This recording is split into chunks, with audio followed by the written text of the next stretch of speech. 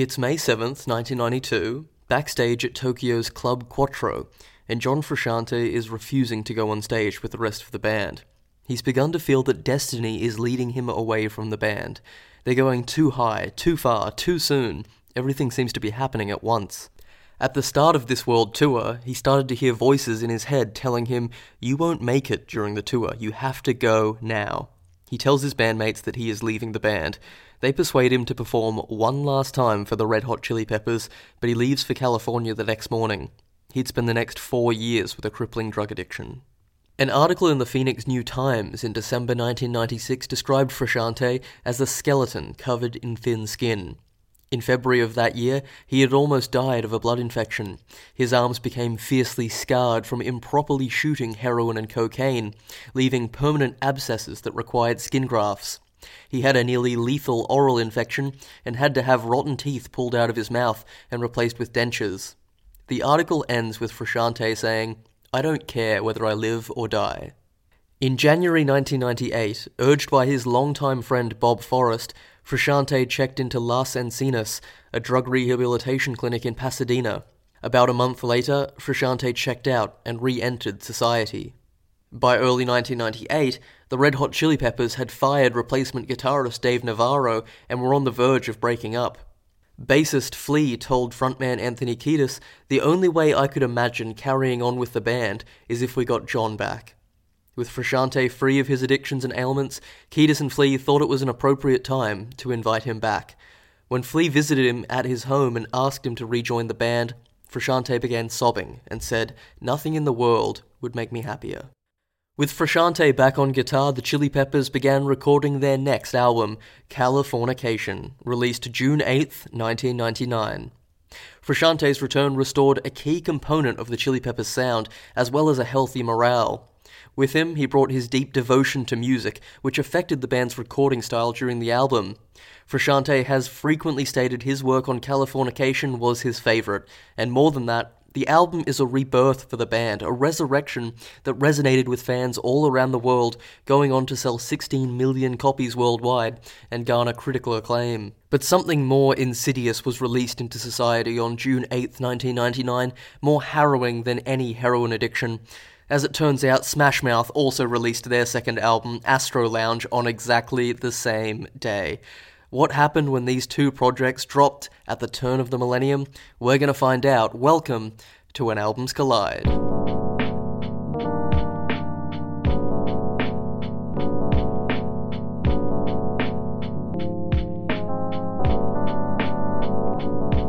The When Albums Collide podcast, Judd Boaz with you, joined as ever with Pedro Duran. Pedro, how's it going?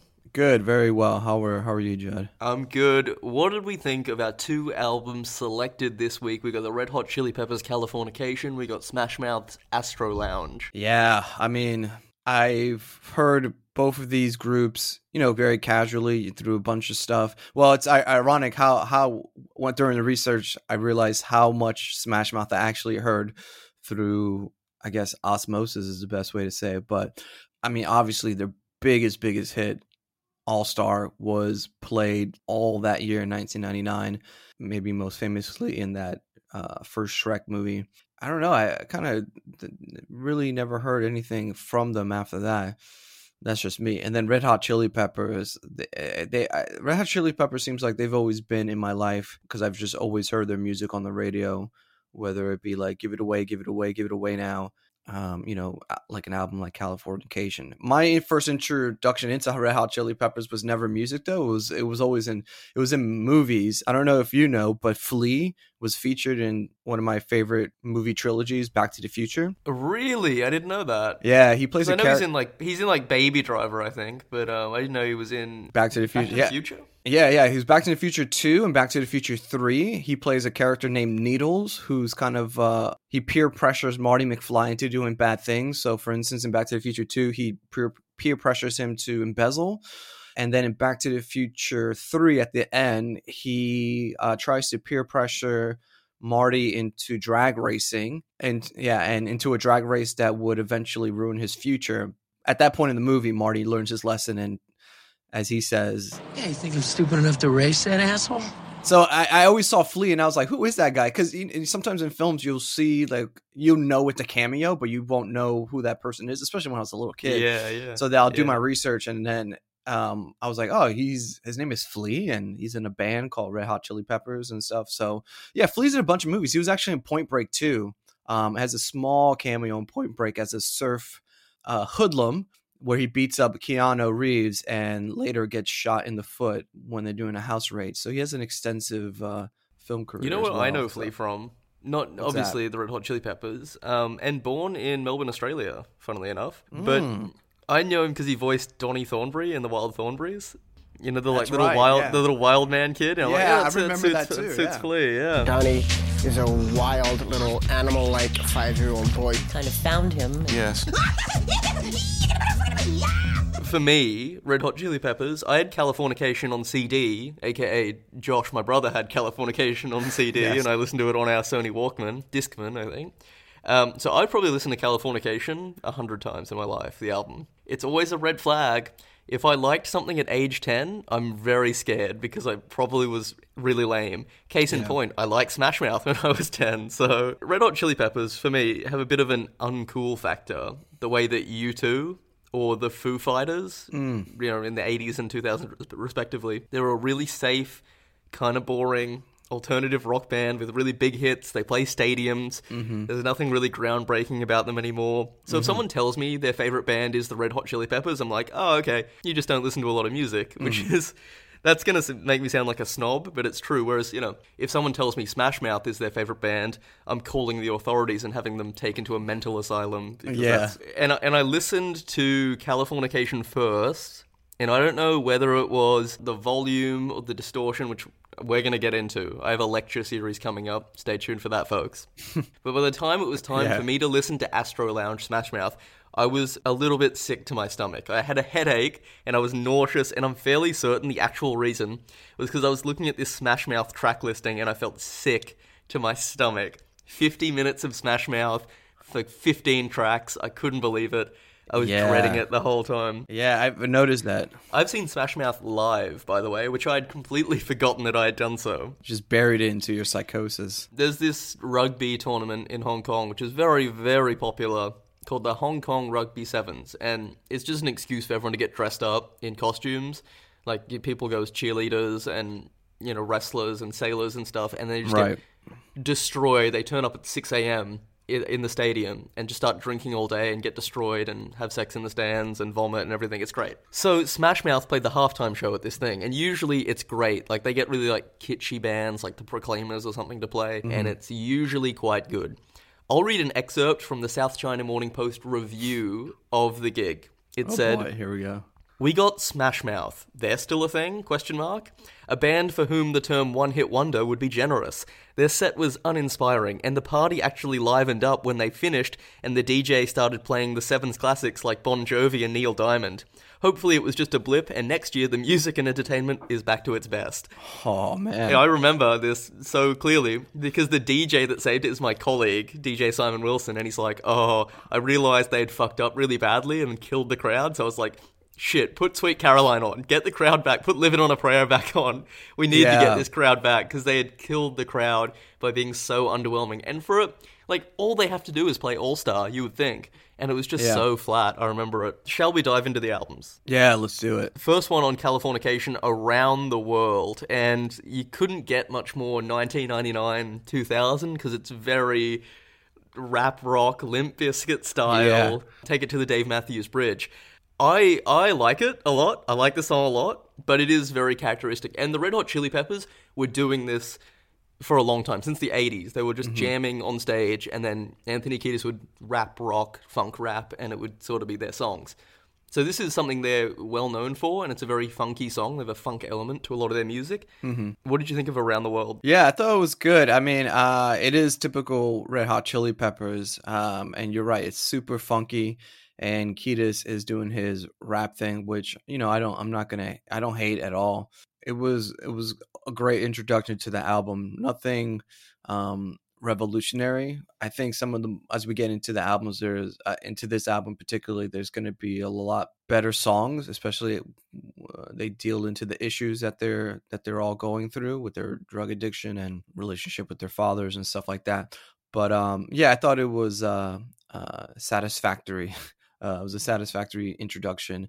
Maybe, if you're, as you said, they've done this before. So if you're coming back as a Red Hot, I'm just going to say Peppers because it's too long to say that. But as a Peppers fan, this is a great hors d'oeuvre to have before you start the main dish of the album. Yeah, I mean, we talked about this with Back in Black, where it's like, this album sold 16 million copies. Like, is it really, like, everyone listening to Californication, is it going to be kind of, like, cringe and lame? I was pleasantly surprised all the way through. But yeah, this is, like, if you think of rap rock, like, maybe you have on one end of the spectrum, you have, like, Rage Against the Machine and, like, Limp Bizkit and stuff, and then you have, like, Kid Rock, which is more rap than rock. This is way more funky than all of those. It's, like, way more melodic. The music is way better. It's a benefit for them because sometimes the rock aspect of those other bands is so overwhelming, takes away from the listening, whereas this is kind of a little more mellow, and you can enjoy that rapping delivery there, too. What did you think of Kiedis's scatting parts? The ding dong, ding ding ding dong, ding dong, ding dong. What did you think? It's all right. I mean, I guess he's doing his thing. I found a lot of this album too. I wouldn't be surprised if a lot of it was jam sessions, and then they kind of bumped them up into like, okay, let's kind of work it out and make it to a song. You know what I mean? Because there's a couple other songs on here. I was just like, this definitely came just out of them jamming, and then they were just like, okay, let's record it. And kind of polish it up and release it as a song. But so I think yes and no. In their past albums, like Freaky Styley, I believe, they went to Detroit to record with George Clinton, who's very famous from Parliament Funkadelic. And, well, they recorded with, it was the Chili Peppers, George Clinton, and about 10 pounds of cocaine. And a lot of that album is just jam sessions, to the point where I'm pretty sure George Clinton, the story goes, from Anthony Kiedis's autobiography, Scar Tissue, which is a recommended read for any teenage boy out there. George Clinton's drug dealer, because they're doing so much cocaine, wanted to be paid, and they literally couldn't pay him, so they put him on the album instead. And you can hear George Clinton talking, his drug dealer talking on the album. That's how much drugs they were doing. Anthony Kiedis was going through severe heroin withdrawals, so he'd do cocaine to make up for it, but then he had to stop doing cocaine because he realized, I have to sing and actually record, and I can't do that while doing cocaine. It's crazy. So this is them a little bit more mature, and I think they're doing slightly less drugs at this point. It's still a jam session, but less frenetic. The story goes that apparently when the band first wrote this song, they had the melody ready, but they didn't have the lyrics for the song. So instead of singing, they just used the ding dong noises until they had something else. They finally had something else, and they recorded the song, and then Flea's daughter heard the new version and disappointed. She told her dad she missed the ding-dongs, and the band decided to bring them back in. All right, well, there you go. So very nice. That's Flea's daughter's impact on it. So, yeah, I think this was a really funky opener. Really like this song. And then, I mean, do you want to start with the first track on Astro Lounge? Yeah. What do you think about that? It's called Who's There? Yeah. And initially it comes in with these 1950s sci-fi noises. And I will say this. The whole vibe of Smash Mouth is very like a throwback. Even though it's 1999, there's like 50s elements and the 60s. I mean, they cover 4 season songs, for Christ's sakes. Yeah. It's very throwback. And it's a song about aliens and like little green men and stuff. So it's very like 1950s sci-fi. Yeah. The song sucked, if that helps. I don't know what you thought. I was like, I knew I was in for a slog because I had a headache at this point. This is the first song, and I was already in comparison where the first song of Californication kicks off, and I'm on board, man. I'm so there. And then this kicks off, and I think, oh God, like I need to listen to something else. Yeah. I will say that with Astro Lounge, it was a bit difficult for me to get through it all the way. I mean, one thing, both of these albums are kind of long. I mean, they're bordering over 50 minutes compared to some of the albums that we've been reviewing lately, super short. But it was interesting to me. I was like, man, this Smash Mouth album is almost an hour long. Like, what do they have to say? And it turns out not really much because they have to say that, hey, now you're an all-star. Well, yeah, and then but it's funny because All Star is kind of, well, it's super different from everything else on the album. Whereas the majority of the tracks on Astro Lounge they have a theme, and you're right, it's this retro theme, surf lounge, 1950s sci-fi aesthetic. Retro-futuristic. It's, I don't know. And it's very interesting that a band like this, who has that kind of aesthetic or writing this motif, was massive in 1999.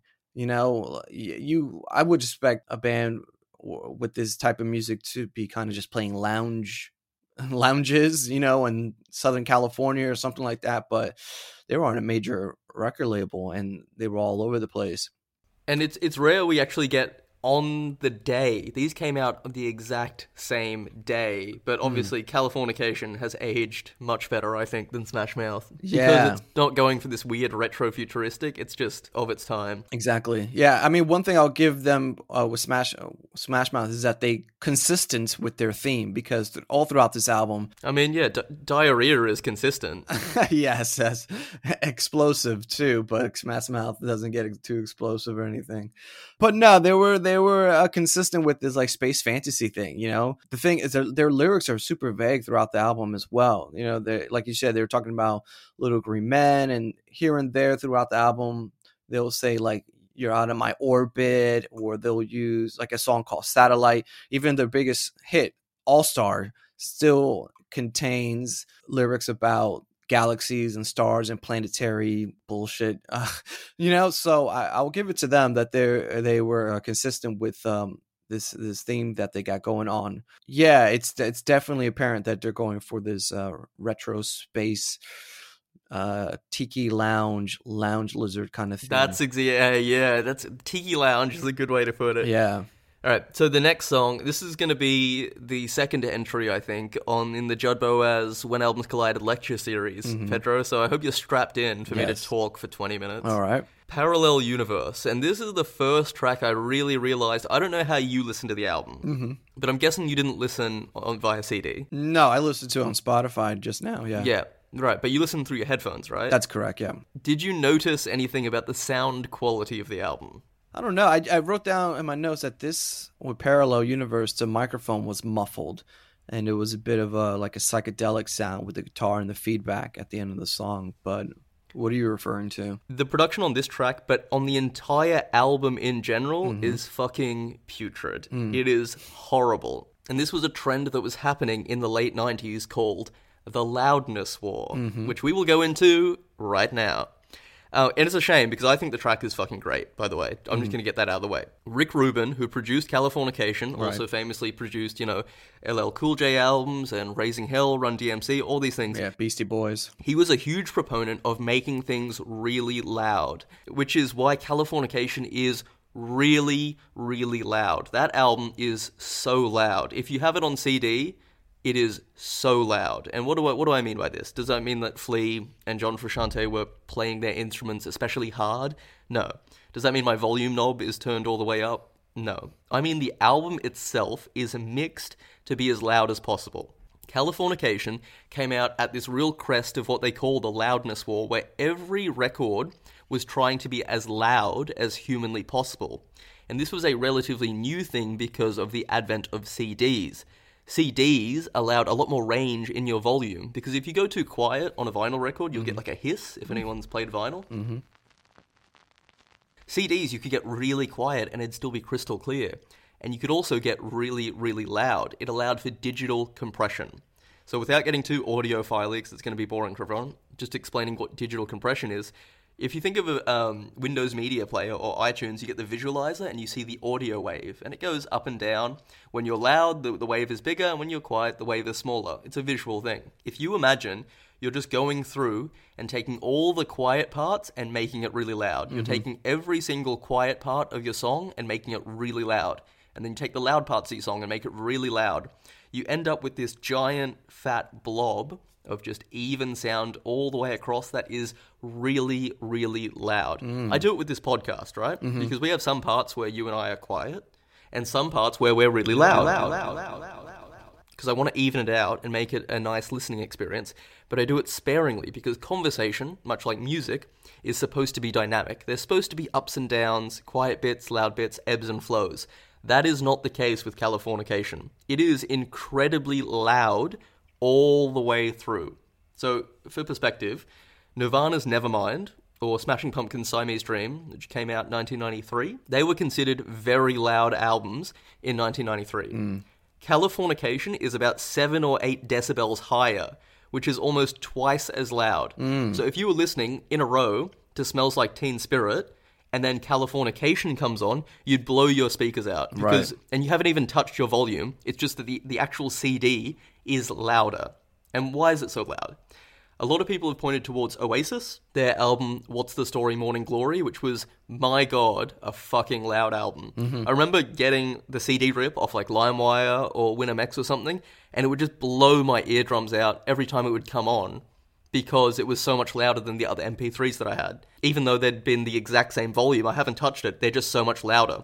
Which is exactly what they wanted, by the way. They wanted their CD to be louder than any other bands on the same volume. That's what they wanted. And the album was super successful, so people wanted to emulate what they call the brick wall mastering of just making a big fat blob of sound that's super loud all the way through, no quiet parts.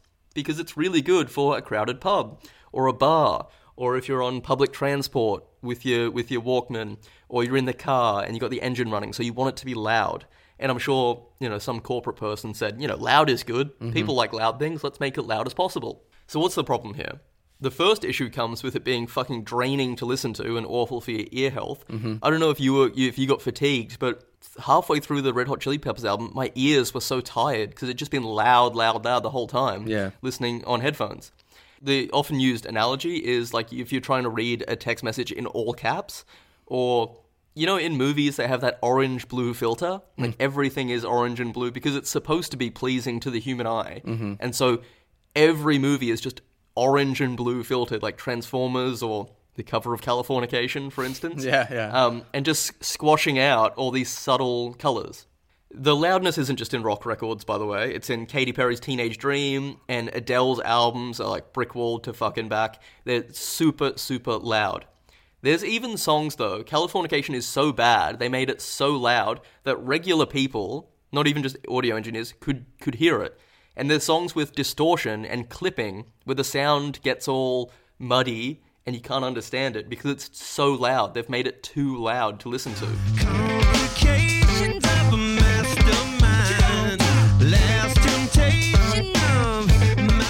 The second issue is it's 100% loud as fuck all the time.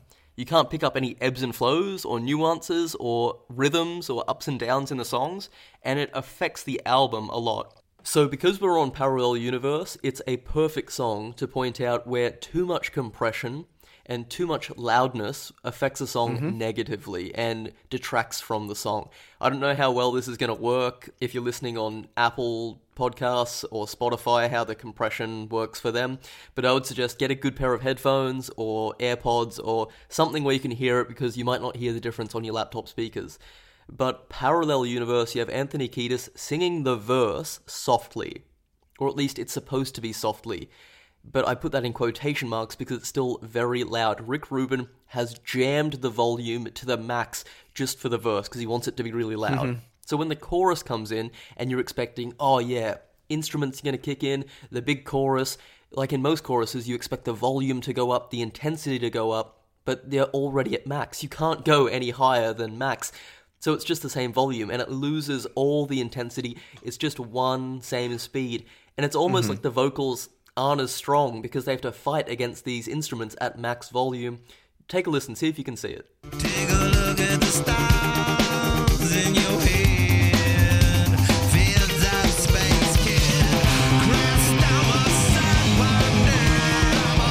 California kid. And comparing it to a song that has a lot of dynamic range, that isn't slathered in loudness, a song like Uptown Funk. And this is just the opening bars, but you can hear each individual element. It's not just a blanket blob of sound.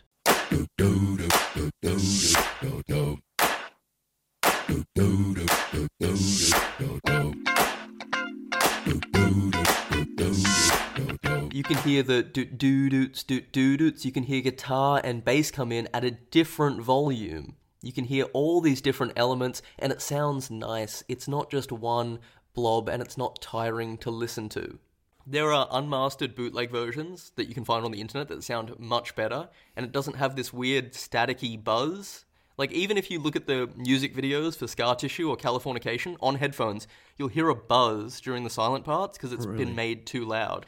This is no longer an issue at the moment because 90% of the way people get their music is streaming platforms. So whether it's Spotify or YouTube or SoundCloud or Apple Music, whatever you use to stream it, those companies have a blanket noise normalizing where they make all the songs sound the same volume, which is why when you've got a playlist on shuffle, you're not constantly adjusting the volume of your player, right? It's always the same volume, so you can just have a nice playlist, smooth playlist.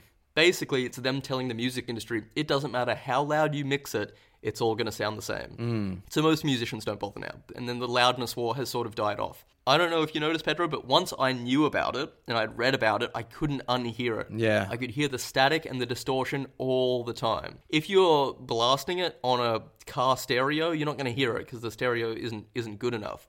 Which is, as I said, a shame, because Parallel Universe is a great fucking song. I really like the song too, but I couldn't unhear some of the mixing. Yeah. So as you're listening to the album, what do you think that took away from your listening experience this time around? Knowing that info?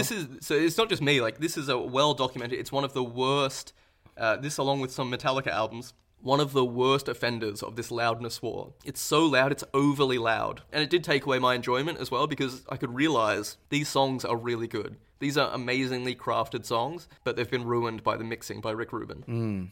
So what'd you say? What do you think of Parallel Universe? I mean, I thought it was a great song. Like I said, I like the psychedelicness of it, the sound of it, and particularly they play around with the feedback at the end of the song, which I thought was dope. But I super enjoyed it, and with the whole album in general, I really preferred it over Astro Lounge, and we'll get into it more. But because not just of the sound, but also because I felt that the subject matter and the lyrics were a lot more profound than what's going on with Smash Mouth. So 100%. yeah, and then taking into consideration the Chili Peppers story with their drug addiction and their guitars coming back and stuff like that. Taking all that into account, I thought it was great. And also another thing, because I was watching music videos for both bands. I remember watching these videos growing up, and I was like, man, these are some classic videos, especially for Californication with the video game theme. Amazing video. So so I really enjoyed Parallel Universe. I thought it was a great addition to the album. I mean, yeah, looking at these Smash Mouth songs, like, Diggin' Your Scene, which is more pop punk ska. Yeah. And ska is really, like, their first album, that was really what they did. They did ska, punk rock, and this is them trying to be a little bit more pop, which I don't think they really nail it. It has some nice drum elements. I think it samples a David Bowie song called Join the Gang, which is a horrible song. But the drums are good. It was the next song on Astro Lounge, I Just Want to See, where I hit the wall. Yeah. 3 songs in, I hit the wall. Yeah. I liked the first 8 songs of Californication or something, the first 9 songs, and it was 3 songs in, I couldn't do it anymore for Smash Mouth. I Just Want to See, it has this slow, laid back, almost ukulele-sounding strumming that makes me want to go and do literally anything else with my time. I'm just trying to book in a root canal because this was rough. Yeah. And then had this like horrible wannabe White Album era Beatles brass part at the end. The lyrics were fucking rubbish. Yeah. The bugs in the grass and the birds all swimming. Mr. Moon, check in on how you're living. Like a nursery rhyme type thing. I think it was maybe, and that's also very psychedelic era Beatles, but I Just Want to See, man. Yeah, I agree. I mean, this continues this nonsensical lyrics that they are expounding on this album. So, for instance, sleeping on the ceiling, the flies don't fall. Dust bunnies found their way to a wall. I don't even want to understand it all. I just want to see. I was like, I just don't understand what is going on. I don't understand what the hell all this means. And like I said, compared to lyrics of Californication, where they're a lot more profound and deeper in things. With the song, like, the music is, I guess, pleasant to listen to if you're not really paying attention. And it continues that Smash Mouth, Gilligan's Island, tiki, surf lounge thing that they got going on. A couple more references to space and the Jetsons or whatever they're trying to reach for. But this is definitely I guess a filler song, and if anyone's listening to the album, I would recommend just skipping it, because ironically, as the next song on the album, it's a waste. It's a waste. Oh, well, the next song is called Waste. Yeah. And I was looking up like reviews of this, and apparently this was very well reviewed, this song, Waste. But for me, what do I hate? What does Judd hate? He hates ballads. He hates, racial injustice. No, but what he really hates Which one is do you fucking... hate more, Judd? What do I hate more Yeah. out of acoustic guitar strumming and racial injustice? I Yes. hate acoustic guitar more, Oh, is what I okay. hate more. All right. I fucking hate this songs like this. The guitar work on Californication is so much more interesting. It's not just background noise, okay? So this is the fourth track. If you compare it to the fourth track of the Red Hot Chili Peppers, Other Side, and you play those two riffs side by side... I'm looking at my watch, at all the time that's been stolen.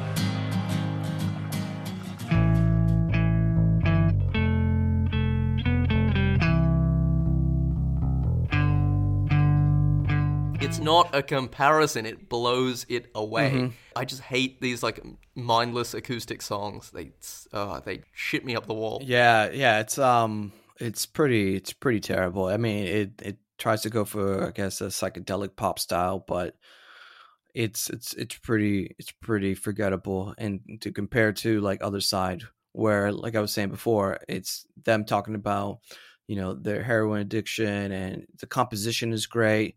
There's just so much about it that I really prefer than Waste. And even the video, like I was mentioning before, the video is an homage to this 1920s German film that came out. I'm a big movie guy, so I appreciated that. It's just a standout track for sure. I want to cover the song 3 and 4 on Californication together because they're both wildly successful. Scar Tissue in particular. Scar Tissue won the Grammy for Best Rock Song. It is a fantastic song, even though I've heard it 500 times. Yeah. It's still a fantastic, fantastic song about drug addiction and drug abuse, and you know that these guys were doing all the drugs they're singing about. I particularly like the line when he sings blood loss in a bathroom stall, and it just like that imagery of like blood stains all over a cubicle in a public bathroom is so powerful. I really love it. And I was looking up annotations for it and stuff. John Frusciante, Anthony Kiedis, Flea, all using and abusing heroin in the early 90s, around Blood Sugar Sex Magic time. Johnny Depp actually made a short film, I don't know if you've seen it, called Stuff in 1993. Okay. So he goes to John Frusciante, who's the guitarist for Red Hot Chili Peppers. He goes to his house in like the Hollywood Hills or something.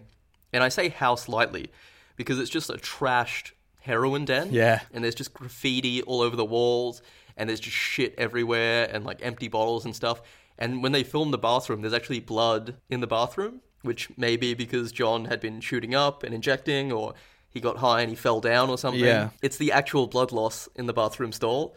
It could also be referring to a time that Anthony broke a needle in his arm when he was trying to shoot heroin in a public bathroom. Jeez. So you got Johnny Depp, you got John Frusciante, you got Flea, you got River Phoenix. They're all part of this really young LA community with crippling drug addictions. Right. Bob Forrest, who was a friend of theirs, who's a musician and is now a drug counselor, funnily enough, he said that River Phoenix was staying with John Frusciante, the guitarist of the Peppers, and the two would do large amount of drugs together, embarking on huge binges and barely, if ever, slept. He said that drug routine was consistent for all of them, and he says this because he was doing drugs with them as well. He said first they would smoke crack or inject cocaine and then inject heroin. Jeez. That is quite the cocktail. Yeah. I think they call it a speedball. Yeah. Halloween 1993, River Phoenix plays a gig at the Viper Room, which is a big thing. His little brother, Joaquin Phoenix, is there, who's not of age yet, and he overdoses and dies on the sidewalk. Frusciante freaks out afterwards because he'd been supplying drugs and thought he was going to be arrested. He went into like hiding from the cops and stuff because he felt responsible for his death. And they're both like 23 at this point, which is so young. So it clearly affected him. And as I said at the top of the show, he had his own struggles with addiction, and it obviously affected him mentally.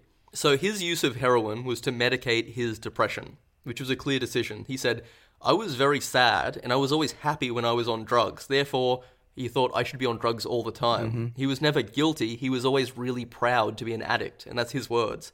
There's a wild interview he did with an Italian magazine where he says, when I left the band and I decided to become a drug addict, I believe I made the right choice. Like, what a crazy thing to say. I decided to become a drug addict, and it made was the right choice. Wow, that's crazy. Don't do drugs, kids, by the way. Do not. No. So Scar Tissue is about that, which is a phenomenal song. Love that song. And then Other Side is another sort of song about it. They think it might be a tribute to their former guitarist, Hillel Slovak, who died of an overdose.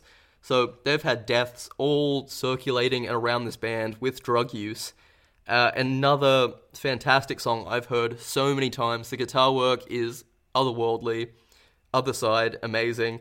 But I'm thinking LA in the 90s, huge heroin culture in the art scene. Pedro, I know you just from personally that you don't fuck with drugs or anything, but you lived in LA and you've lived in America maybe where it's more prevalent. I mean, were drugs a big thing in some of these places where you were living? Yeah, for sure. I mean, I've lived in Los Angeles for 3 years, and I had a bunch of roommates, in and out and stuff like that. And there was always one or two roommates always offering me cocaine and stuff constantly, and I would just have to be like, I'm not into that at all. And I remember, I think this was the first week, or maybe even the first day I was in Los Angeles, and I went to like a fast food place or whatever, and hopped out of the car, and I looked at the car park, and there was syringes all on the floor. So it's definitely drug culture is a massive thing there. Why? I don't know. Maybe it's a money thing. Maybe it's a culture thing, because Los Angeles, it's a beautiful town in the sense that the weather is awesome. That's one thing I always credit Los Angeles and even Southern California for, is the weather is awesome. So you're just constantly in a good mood, and you're always in a position to chill and just hang out. Maybe that feeds into it. Like, whereas a city like New York or even Melbourne too, where it's a little more hustle and bustle, and particularly Melbourne, the weather changes all the time. That if you're not already deep into heroin and it's freezing temperatures outside, you're not going to be like, oh, let me just stand out here and just shoot up real quick. I feel like it's easier to shoot up on the beach in Santa Monica. But yeah, drugs are big. Given our line of work, it's like we both have interactions with heroin addicts and stuff, and we know what they look like and how they act, and it doesn't look very pleasant. Like, I don't think these songs are romanticizing the drug addiction at all, but they're written so beautifully, and the riffs are so amazing that you would have housewives humming along to a song about heroin addiction, right? Which is crazy, Like, they, even if they sort of know what the song's about, but it's so catchy they can't help but hum along to it. And I think that's super important to recognize. I mean, this Scar Tissue won a Grammy for Best Rock Song. Revisiting the album, I was listening and I was like, oh man, I do remember this song being a massive hit on the radio. I bet there's tons of people that don't really decipher the lyrics, and they'll just and just hum along or whatever it is, but don't realize this is a massive song about heroin addiction. And how many other pop songs out there are talking about the dangers about being a drug addict? So yeah, it's super interesting. They really composed the song really well to the point that they were able to supersede the tragedy of it. The next song on Astro Lounge, I mean, we have to get to it. Oh, it's yeah. It's a song called All Star. Have you heard this song, Pedro? No, I don't know. I don't think I've ever heard it before in my life. I have a memory of myself, because I had Shrek on VHS, and that was obviously a big deal. The opening song, All Star, Shrek comes out of the toilet and just lives his life, and it's to the tune of All Star. This song is burned into my brain, as it would be burned into a lot of people's brains. That was sarcasm for anyone that hadn't picked that up when I said I haven't heard this song. To the point where I remember riding my bike in my street in Alice Springs, which I won't say on the internet, I won't say the actual address, but I was riding my bike in a circle, just singing All-Star to myself. Nope, I didn't have any friends around. Yeah. I was just, during school holidays, I would just sing it to myself, the lyrics over and over while I was riding my bike, which is I mean, if my parents had been watching, they'd be like, should we take him to a therapist? Yeah. Or, nah, he'll be fine. To quote the great Dave Chappelle, what can be said about this song that hasn't already been said about Afghanistan? It is bombed out and depleted. Yeah. This song has been beat to an inch of its life because of memes. It's crazy how overplayed this song is. Did you hear that somewhere in the research that they were considering doing a play, like a Broadway musical of this song? No, I saw that. Surely not. But here's the catch: like, it's called All Star, and it's about a girl who wants to go to Hollywood and be a star and stuff like that. But every song in the musical is All Star. They just do different renditions of the same song over and over again. Oh my god! I was like, how crazy is that? Like, I just don't. I mean, come on, like, that is bananas to think about. And like, who's actually gonna? I don't know. I thought that was absurd. Like, who would go to that and be like, all right, this sounds like a great idea. I was gonna say this is for me the perfect dichotomy of like the 90s, because there was the part of the 90s that was really cringeworthy, and there's the part of the 90s that is still kind of cool. And I think Californication, like songs like that, like Scar Tissue, overplayed, has probably been played on the radio as many times as All Star, but I don't hate listening to it because it's a beautiful song. All Star is 90s in a bad way. It is something that is very of its time and that has been done to death and is a joke at this point. So they're like the two different, and I think it's all to do with the musicianship and like the level of the music. Anthony Kiedis' lyrics are silly as well. Some of them don't make any sense at all, and they're kind of weird, off-the-wall things, much like Smash Mouth, but the music is so much better. Definitely. I think another aspect. Well, let me ask you, why do you think this song was so massive compared to other songs on the album? Like, it is catchy. I'm not gonna like everyone likes catchy songs, Right. And I maybe it was the marketing a little bit, because you put a sort of, there are lots of catchy songs, but how many of them were attached to a movie that was wildly successful like Shrek? Yeah, You know, and not just Shrek. And I think I mentioned it to you earlier in the week during the research. I was looking at his, and I think Shrek is the biggest, where people most likely will remember this song from. But I was going through it, and this album has been licensed to movies so many times. It's so crazy. So even if you never listened to Astro Lounge, the album, you have definitely listened to Astro Lounge because you just heard it through different mediums. So for instance, like this song All Star was featured in Mystery Men, that Ben Stiller movie in 1999, and in the music, I mean, they made a music video around it. In the movie Digimon, the movie 2000, Inspector Gadget in 1999 was Classic. a documentary called Go Tigers that featured All Star, and other songs from this album were featured on a Nissan commercial. We're going to talk about it later, but Can't Get Enough of You Baby with Can't Hardly Wait, the Jennifer Love Hewitt movie. It's like a teen comedy, whatever. TNT, which is a TV network, use a bunch of songs off Astro Lounge for like promotional videos. They'll be like, this week we're showing this movie or whatever, and then they'll play Smash Mouth songs. Digging Your Scene was featured heavily on a show called Alias. It's so crazy. Come On was featured in a Gap commercial, in movies Big Fat Liar, Dude, Where's My Car, Snow Day, Deuce Bigelow, Male Gigolo. It was even on an episode of Kim Possible back in 1999. So, and then I went even further, and this is incredible. There's a movie out there in 2006 called Zoom, starring Tim Allen. I think it's like some Disney Channel kind of bullshit.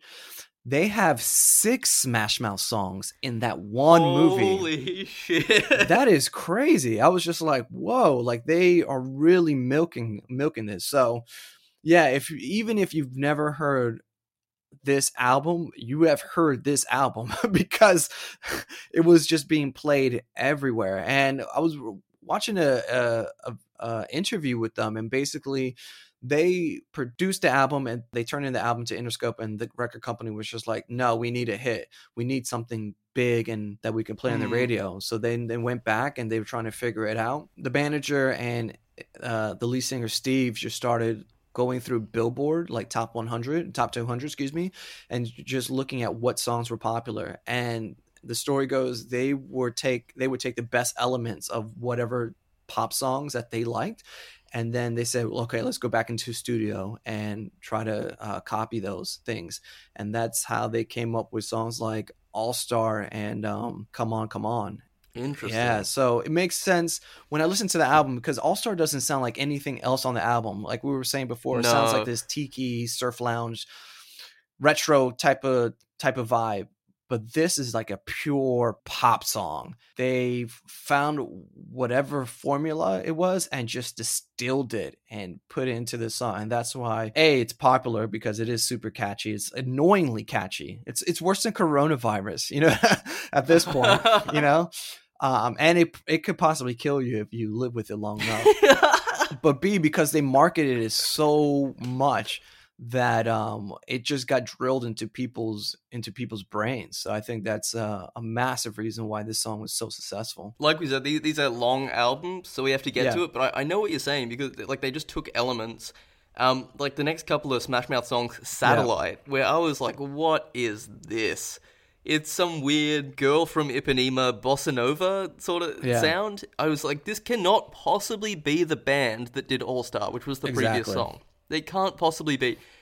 Last week we did albums that were written in 1999 as well, and this Latin influence was big as fuck. Curse you, Ricky Martin. Because I'm sorry to trigger you like this, Pedro, but this Latino flair they're trying to do with every song on the with like every album has to have one Latino song. I really hate it. Like I was saying earlier in the earlier episodes, it gets to a point that is cringe, because you just know what they're doing. They're just trying to capitalize on the vibe or the flavor. This song Satellite was the epitome when I was just like, all right, yeah, this is Lounge Lizard music, because it's him. It's a pickup song. He's talking about picking up a chick. I see you floating by me. I see a beautiful face. It's pointed straight up toward the smog.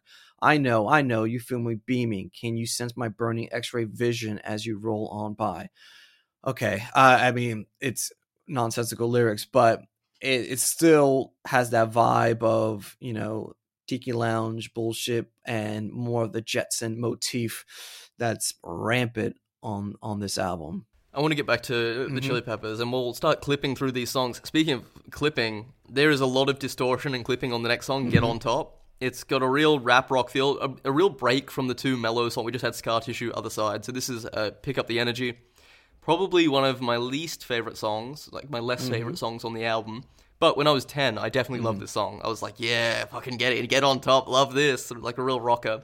But it's not too bad. But one of the worst for distortion, maybe I'll put a clip in, of it's like overly loud to the point where it damages the song. Yeah. It was fine. I mean, I going through it, I saw that they were inspired by Public Enemy, and he tried to, I guess, kind of copy that style. So when I heard it, I was like, oh yeah, I see it. I see where they're getting their inspiration from. But it's you can skip this song and you were not missing out on anything special at all. The next song, Californication, which much like Back in Black when we did that, every teenager with a guitar is going to try to learn this riff. It's like an entry-level riff. Californication. They had the lyrics, interestingly enough, before they had the music. Anthony wrote the lyrics, showed them to John Frusciante, who loved them, and started writing the music, and they just couldn't find the right vibe. And they just took weeks of trying to find, like, we need a chorus and we need music for this, but none of it fits. Eventually, he just started playing this ultra sparse riff, which is what we have on the song now, and they just knew, like, we've never done a song like this, this will work. And it was a hit, unsurprisingly. But the lyrics are very critical of Hollywood and Hollywood culture, which is good. People always think, you know, like, Red Hot Chili Peppers, they love California, but quite critical because they've seen the dark underbelly of Skid Row and LA and that sort of thing. Yeah, definitely. That's a big thing that I do enjoy about the song. Yeah, the music's great, but the lyrics are super dope. I mean, and somewhat even relevant today. Like, he opens up, psychic spies from China trying to steal your mind's elation, and little girls from Sweden dream of silver screen quotation. And you think about that, what's going on with today, like geopolitics about, you know, the Chinese government selling phones to steal our data, and this idea that, you know, whoever from around the world wants to go to Hollywood and become a star because of what they see on TV. I mean, nowadays it's more like social media shit. I always found these lyrics to be profound and super relevant, even more so. When he says, space may be the final frontier, but it's made in a Hollywood basement. And Cobain, can you hear the spheres singing songs of station to station? And Eldoron's not far away. It's Californication. I do love that line because it's a Star Wars reference, but if you dissect it, you totally get what they're saying. So yeah, I think it's a dope song. I'd also say this, in this album in particular, in compared to like, they've had good songs before, like Under the Bridge, very famous song. But Anthony Kiedis' vocals are so much better on this album. He's found his iconic voice, you know, that like voice, like you hear it, oh, that's the Chili Peppers. He didn't really have that. He was just sort of a subpar singer in the early 90s, and now he's found his voice, so he makes the songs work with his like sort of unusual cadence and timbre. Definitely. The next song, Easily, I wrote down, very listenable. Yeah. Groovy bass lines, amazing guitar work, Kiedis sounds great on it. Like, I was shocked as going through, I'm like, man, like, even the filler tracks are like, I really like these tracks. They sound so good. Yeah, definitely. I'm going to say on my notes, I didn't have much to say about it just because it is a filler track and you just kind of listen to it. But it wasn't terrible or anything like that. It wasn't cringy, but it is a song that you just, like the title implies, it's easy to listen to. So, but like, so the next song, you see the difference in between the two bands. It's called Porcelain. It's a fine, mellow, sort of ballady track. But it resulted in Kiedis meeting with a young mother at the YMCA who was attempting to battle her alcohol addiction while living with her infant daughter. And so he wrote this song about it. Compared to what's happening on Smash Mouth, where their song Stoned, which is their quote-unquote drug song, which every, cool punk band needs to have. And it's so bright and bubbly. Red Hot Chili Peppers is doom and gloom heroin, and then Smash Mouth is stoned marijuana, and it's so much lamer. Yeah, definitely. Even with the title Stoned, you know, like... And he's saying, like, oh, I'm just gonna get stoned, man, everything's cool. I thought, oh, cringe. Yeah, exactly. Even the word stone, I mean, that's, what, like lingo in the 1960s, I guess? So it falls back into their whole motif of what they got going on. But it's a great comparison between the two bands. Like, one band is, their drug song is about just smoking weed and just hanging out and lounging stuff, where the Chili Peppers... they are dealing with drugs as well, but it's a whole different kettle of fish there. It's not a glorification of it. Even though the music is really smooth and mellow and digestible to listen to, they're not glorifying the drug use at all. The Red Hot Chili Peppers, the next song, Emit Remus. And I remember this being one of my favorite tracks because it had a weird name. And I'm like, oh, it's like some like weird Latin thing that's probably... really meaningful. I didn't realize until I listened to it this time. Oh, it's Summertime spelt backwards. Emit Remus. Yeah, I'm like, okay. I really like the part where he goes like, An English girl, American man, London in the summertime. it's a really good moment in the album. And I didn't know that the English girl in question is actually Mel C from the Spice Girls. Yeah, it's funny because we were talking about her last They just keep week. coming up. Hot damn, the Spice Girls. We can't get enough of them. So she dated Anthony Kiedis briefly. But another great song. I Like Dirt. At this point, when we hit I Like Dirt on Californication, my ears started to get fatigued because I just kept hearing this like static. It was just so loud all the way through to the point where we get to a song, This Velvet Glove, which is probably my favorite song on the album. I really like This Velvet Glove, but it's so fucking loud all the time. And there's parts where he's singing in the verse, it should be quieter. It should be like groovier, quieter, and then the instrumentation comes in. But it's not. It's not dynamic. It's just as loud and in your face as every other part of the album. It's disappointing because the song itself is awesome. And if I could see it live, it would be awesome. Because This Velvet Glove kicks ass. Yeah, I agree. It would be dope to see it live because I thought this was listening to this song. I just imagine like this would be just a dope song to see him just tear apart on stage. And with I Like Dirt, I did like this as well. This is another song I was just like, they probably just came up with this in a quick jam session. And it's a super funky track, and it would have been another song that I would really enjoy watching them to perform live, because I was just digging it. And in agreement with you, this is this is the point in the album where I kind of had to like pause it for a bit and just take a break from it before Yeah, I right. go back into it, just because it's a long album and it is a lot to take in. It's not like a bad album. It's not musically it's not displeasing, but with all the things that you mentioned before and the length, I think a lot of people are gonna have to just take an intermission from it before continuing on. And it's like what you said. They're just jamming and doing lots of drugs in the studio, and then just sending it to Warner Music. Yeah. So I think it's like we got so much material, we don't want to cut any of it, but you can cut some guys. Yeah, exactly. Another hit on hit, and I use that loosely, on Smash Mouth's album. Then the Morning Comes. It's like a smooth, bassy song, and I'm struck by how similar it sounds to Walking on the Sun. Did you pick up this at all? Like, they had their first album, Walking on the Sun was their big single, and I feel like they pretty much just copied it for it. I don't know how similar it is, but from my memory, this sounds very familiar. Yeah, I think this was one of the songs, if I'm not wrong, that the record label told them to come back with a couple of singles. So there might be something there where they were like, okay, well, Walking in the Sun was a hit. Let's try to copy that sound again and turn it in, because it's just that atypical like psychedelic surf lounge sound. And if anything, I think this song really is indicative of what the whole album sounds like musically.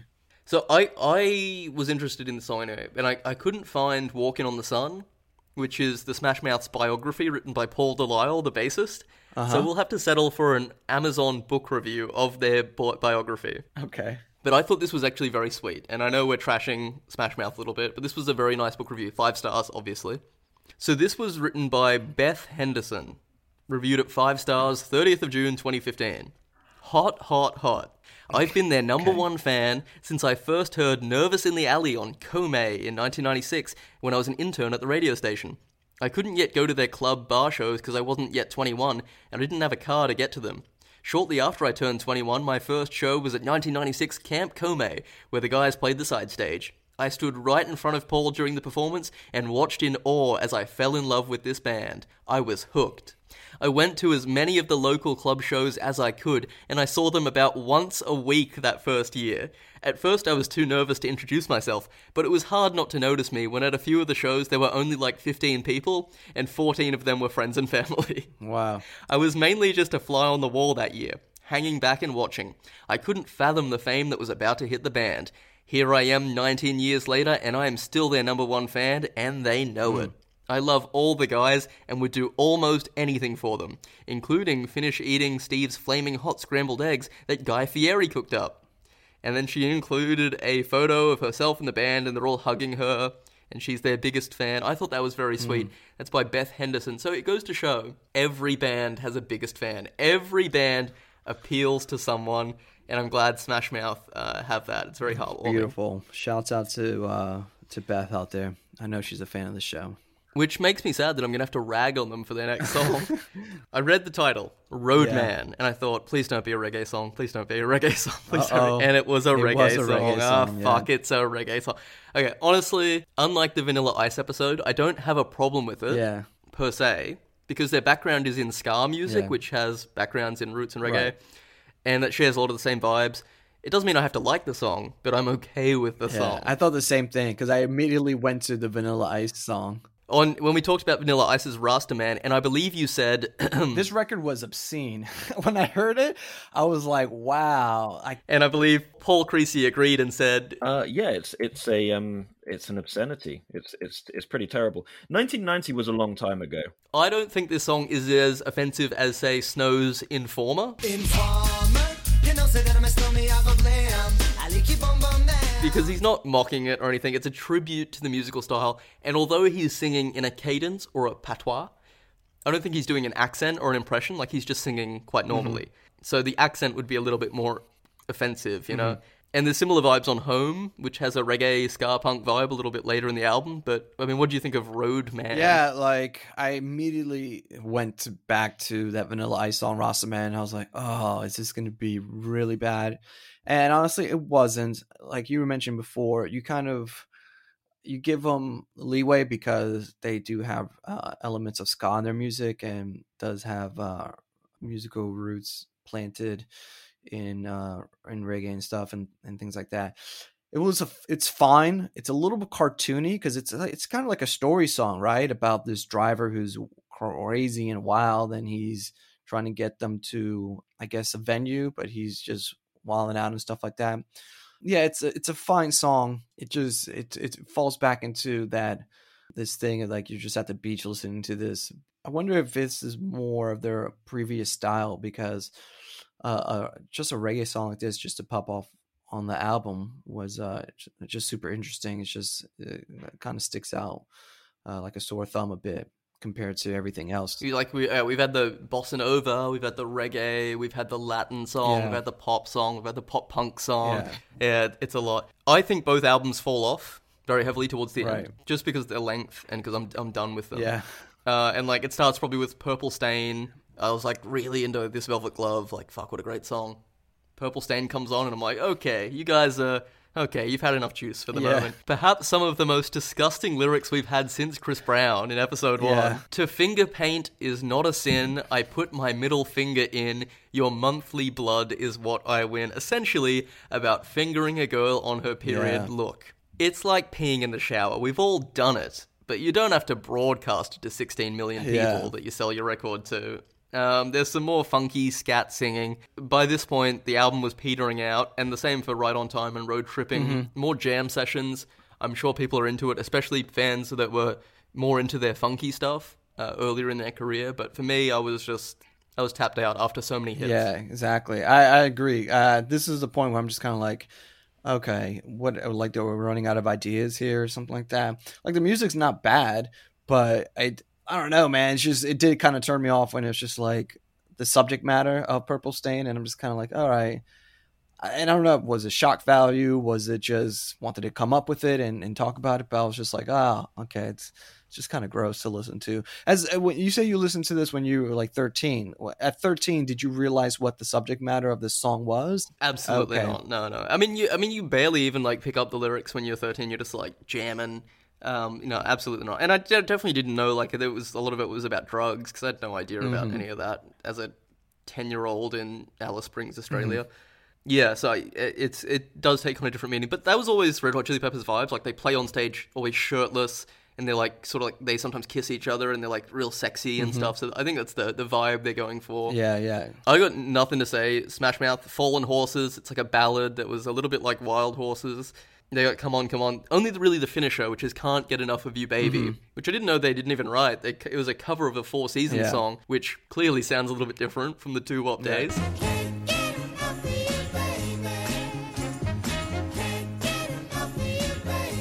And it's a good song. I can imagine that some, Pringles executive can't wait to get this in his commercial. What you were saying before with Chili Peppers, that some of these songs do peter out at the end of this album with like Come On, Come On, or even Can't Get Enough of You, Baby. I'm always going to think about what's associated with them. And I just think about like, oh yeah, I heard this song on a massive commercial or something like that. And this is one of the songs, like Come On, Come On was played on an episode of Kim Possible. Are you familiar with Kim Possible? It's a Disney cartoon show. Oh yes, I'm very. What's the sitch? Yeah. Well, did you know there actually is video out there where the episode of Kim Possible where they're on, and they are actually on the episode. Like Smash Mouth is like an animated. Yeah, there's an animated Smash Mouth. And I think they're playing like a school dance or something, and they play the song, and it is something to watch. So if anyone gets a chance, that's a little throwback into the year 2000 there. With Home, I mean, it is kind of like whatever. I felt it was more that psychedelic thing that they were trying to experiment with. I almost thought like this could be on a Scooby-Doo movie or something like that, just because of the sounds that they're using. Probably was, bro. Yeah, it probably was. And that's what I was just about to say. It probably was, just because they licensed their music to so many properties, especially like stuff like to kids, which is pretty interesting. But yeah, Can't Get Enough of You, Baby. I've heard this song this time around. I was like, every time I listen to a song, I'm like, why do I always just think about Jennifer Love Hewitt? And it's because this song was, I think, the main theme of Can't Hardly Wait, that movie with Jennifer Love Hewitt. And she's in the video as well.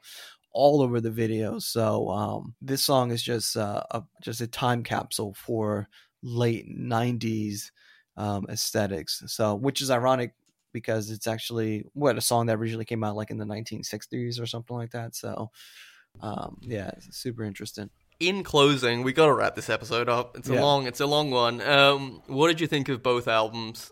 Are Smash Mouth still a joke? Are Red Hot Chili Peppers still sellout artists? Smash Mouth, it was interesting to go back and listen to them and to see what they're about. I think they seem to me like a niche band, kind of like a novelty band that got blown up because they had a massive hit, which is All Star, right? Because everything else on the album, like we were saying before, they had 15 fans at their shows, 14 of them being friends and family. Yeah. So they're a very novelty niche band that got blown up because they got lucked out and put their song into one of the biggest animated movies of all time, and then continue to milk it by putting their other songs into other movies. And we all have listened to Smash Mouth through osmosis. I mean, big up to them. I will never listen to this album again. I can't stand to listen to All Star ever again in my life. I'll be You'll be happy if you never hear it ever exactly. again. And with Red Hot Chili Peppers, I prefer the album over Smash Mouth. It's not perfect. I do prefer some of the more profound lyrics. I'm going to pick and choose some of the songs from the Chili Peppers, like Californication and Scar Tissue. Those are songs I'll always go back to because I grew up with them. I do prefer the sound, the mellowness of it, and just the profound lyrics. I really dig that. All the other songs that are kind of jam session stuff, I'm kind of like whatever with. So yeah. You got to choose a song from both albums, man. So the most indicative, I guess, from Smash Mouth would be I'm gonna say. Oh, I wonder what that's gonna be. Well, it's not. I'm gonna say it's Then the Morning Comes because I think it's just it just captures that psychedelic surf lounge, tiki lounge lizard bullshit that they got going on the rest of the album. Would you think I was gonna say All Star or no? But actually, you got it in one because that's my choice as well. Then the Morning Comes. It's similar to Walking on the Sun, but it's exactly their vibe. Yeah. So I think that's going to be it. And then with Californication, I'm not going to go for the obvious choice. I think I'm going to go for. Oh, it's so hard. You know what? I'll tell someone to listen to Savior. I just thought it was. Oh yeah, we didn't even talk about Savior's a good song too. Yeah, I just think it's not one of the massive pop hits, but it also captures what the rest of the album is about. Just talks about it's the song about Wakitas and his father, and it talks about the drug addiction. It talks about it's very introspective.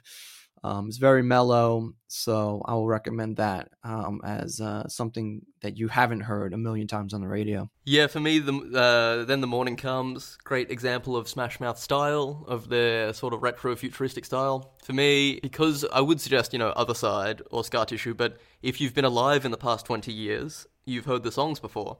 So let's go with This Velvet Glove. I wish it was mixed better. It shits me up the wall. There are much better versions available, but the Spotify version and the CD version, which I tracked down for this episode, sound like complete garbage through headphones. This Velvet Glove, though, is an amazing song that is not one of their big hits. I would highly recommend checking it out. That's about it for the episode. You know what we've never done? We never asked people to rate, like, and subscribe. So maybe we should start getting people to do that. Rate us, leave us a review. That would be really helpful. And like us on Facebook, etc., etc. And we'll see you next week. See you guys. Bye.